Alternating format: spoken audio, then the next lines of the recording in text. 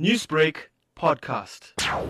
We are a non-profit organisation who work quite closely and support quite a lot of what SAPS does.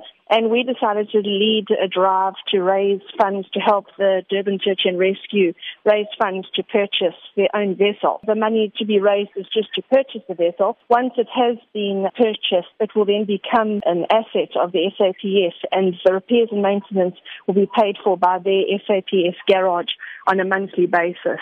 And what sort of impact will this vessel make? The Search and Rescue unit covers a very large area of KZN. They respond to many calls for help, attend events, do crime prevention, and a lot of developmental training for members. So with them acquiring their own vessel, they're not going to have to borrow vessels for this type of thing. They'll be able to have their own vessel available to them at all times. What are the advantageous aspects of this specific vessel that you guys are trying to purchase? This vessel is going to be purchased and upgraded to be used in the areas that they need. What I can tell you is that it's a Gemini vessel that is used in this type of thing, and that we've been very fortunate and been offered this vessel at a tenth of the retail price. So with raising this money for them, they're going to be able to use it to upgrade it to how they need it to operate for all their rescues.